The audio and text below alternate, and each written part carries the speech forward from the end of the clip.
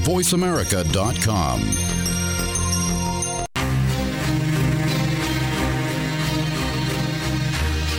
Welcome back. I'm April Joy Ford here on voiceamerica.com, broadcasting at the Wonder Woman Tech Conference, and we have the privilege of speaking with Lisa Mae Brunson herself. Today is her birthday, and she is the founder of this amazing and awesome conference. Welcome, Lisa Mae. How are you today? I'm doing birthday so girl. great. Let's say Thank happy you. birthday. Happy Thank birthday. You. Thank you. I know you must be tired. You're running around in multiple stages. We've got great breakout sessions and workshops going on. We've got the exhibit all. So I know you're super busy. And thank you for your time in advance. Yes, absolutely, absolutely. We are full steam ahead over here. Yeah, steam ahead. Steam ahead. Play on words. Yes, absolutely. Yeah. So tell us, where did the idea of WWT originate from? Well, you know, Wonder Woman Tech is sort of a progression of ideas. And so it started, you know, I call myself a social innovator. I'm very passionate about changing the world, making an impact, of course, but obviously focused on, you know, the underserved demographics, those that are not always at the table, you know, human rights. Those are topics that I'm very passionate about, and those are areas of change that I want to, you know, create. So Wonder Woman Tech was sort of born through a variety of previous events. So I have launched a couple of hackathons, Hackathon for Social Good with Arizona State University called Hacks for Humanity. And then that led to Wonder Women Hacks, which is a hackathon that focused on you know, challenges facing women and girls. And then from there, it was like, well, let's just build a whole, I mean, we decided to be crazier than we already are. Speed ahead, yeah. Exactly. Like, let's from a hackathon to this gigantic conference. Yeah, you know, a one-room event, right? To, let's like spread out across, you know, multiple stages, as you said before, breakouts and expo. So, you know, it was really, but it was a call that I, you know, answered because women and men, you know, people of color, those the demographics that are not always at the table. You know, we this weekend we've had we did talk computer basics for seniors.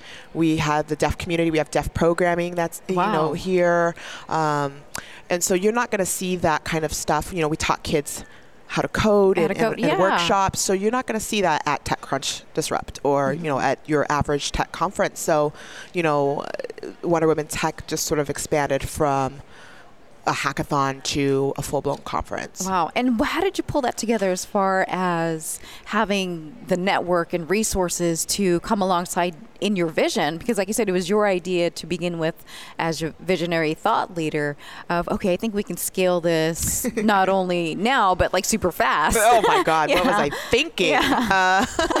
And you have all these amazing companies. Exactly, yes. Yeah. You know, it's a lot of FaceTime. It's a lot of phone time. It's a lot of emails. It's relationship building. Right. It's, you know, so I call it fearless asking. Fearless asking. Fearless asking. I'm going to write that down. Yes, write that down. It's actually what, if people ask me all the time, you know, how did you get Mayor Robert Garcia and the city of Long Beach to support you like this? And for like, what was it, 3 years? Yeah. And it's, you know, it's a huge risk. I mean, it's a huge risk to take, you know, on a newcomer, especially to the field. I'm not a traditional conference organizer. What the heck, you know? It's that fearless asking. I'm stepping up, and I'm evolving, and you know, I get on the horn, and I'm like, hey, you guys are passionate about technology for women. Come join us, and or hey, you know, want to do, you know, senior. You know, programming, come join us, bring a busload of seniors. So it's really like finding the stakeholders who will want to get involved, asking them if they will, providing them a platform.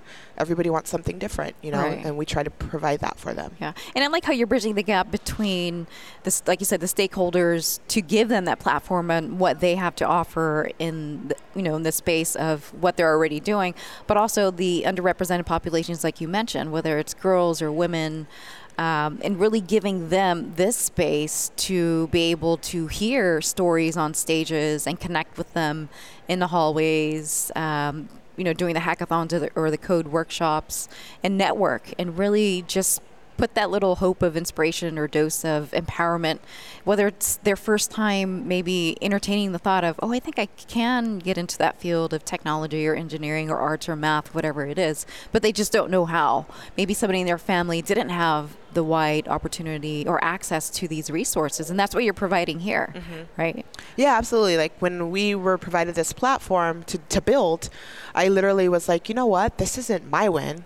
This is a win for other people. I'm like, this is your platform too. Yeah. You know what I mean? So it's really, an opportunity. I look at this as an opportunity for everybody that's interested in these kinds of topics, everyone that's interested in supporting women in tech, or looking at, I can't tell you how many women, female engineers, people in C-suite roles who have come to me and said, oh my God, like that we needed this. There's nothing out here like this. I had a woman of color approach me yesterday, and she's older and she's been in the industry for a long time. And she said, Lisa May, she's retired. She's like, when I was in the industry, I wish we had this. Yeah. Exactly. Like, she's like, I would have, like, this was not something on the table. And I've heard that from many different people. Like, we need this. We need this. And that's really why I've changed my life to almost solely focus on building this platform. Right, and it's creating that generational ripple effect, because yesterday we actually interviewed Michelle Patterson from the Women's Conference. From the California Women's Conference. And she shared a little bit of a story of how you were actually, I think, one of the attendees in her past conference. And she said, well, she was inspired to just run off and do her own thing. Look at her now. I was. I was. And I tell her that, the first year that she took it on, I was just an attendee, and I had told somebody I want to be on that stage. The next year, I was not only on that stage. You built the stage. She gave me a platform. I had a whole tech panel, hackathon, Wonder Woman Hacks, and then now this. Within 3 years, this is, I went from, I want to be on her stage to, I have multiple stages of my own, so it's weird. It's like interesting. But you know what I love too is that we support each other. Right. We talked about that competition versus collaboration. Yes. We really get further in locking arms and collaborating. When you work together. Yeah, and this is what it's about. And also men too. Men are here to support the our male counterparts. Yeah. And that's the messaging that I wanted to be strong about too. Like, everybody's like, is this just for women? I'm like, no. Men have to be at the table. You know, these are our male counterparts. And I wish more men applied to be speakers. For those of you that want to get involved next year, like, please, we need the conversations from our male counterparts. Right, get that perspective as well. Exactly, and be a voice and to educate women. them. We have to educate them because, unfortunately, most of them are running the show right now. They're in CEO positions. They're to in make the that change to at make that level. The change. Yeah. So they need to be here more than we do. Actually, we just. But it's seriously, that's what it's going to take, both sides. Okay. So in closing, because I know you got to get it on stage right now, where do you see Wonder Woman Tech in just even, next year, in 5 years, and 10 years? Well, next week. Next week. Next full steam ahead. I'm going to be full steam ahead. I actually, I'm walking away with this, realizing that people need to heed the call, too. I did it. Now people need to meet me halfway. So in order to get to where I want to be in the next year, or the next 3 years, and eventually at a space where Wonder Woman Tech is synonymous with TED in brand value, right? In impact. So obviously TED has its own lane. We're going to have our own lane, but that's where I want to see it. But we have to first, people have to heed the call. They're there. Right. Diversity and inclusion is not just a buzz topic. Yeah. We have to meet each other halfway. We can't just, we're going to put $10 in our budget for diversity and inclusion activities. We did a Women at Work program in our at our job. No, that's not good enough.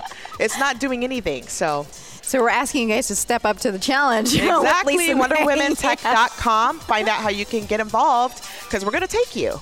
We're going to use you. We're going to put you to work. Step up and opportunities show up. Yes. Alrighty, everybody. This is Lisa May Bronson, and thank you again with your time. April Joy Ford here on VoiceAmerica.com.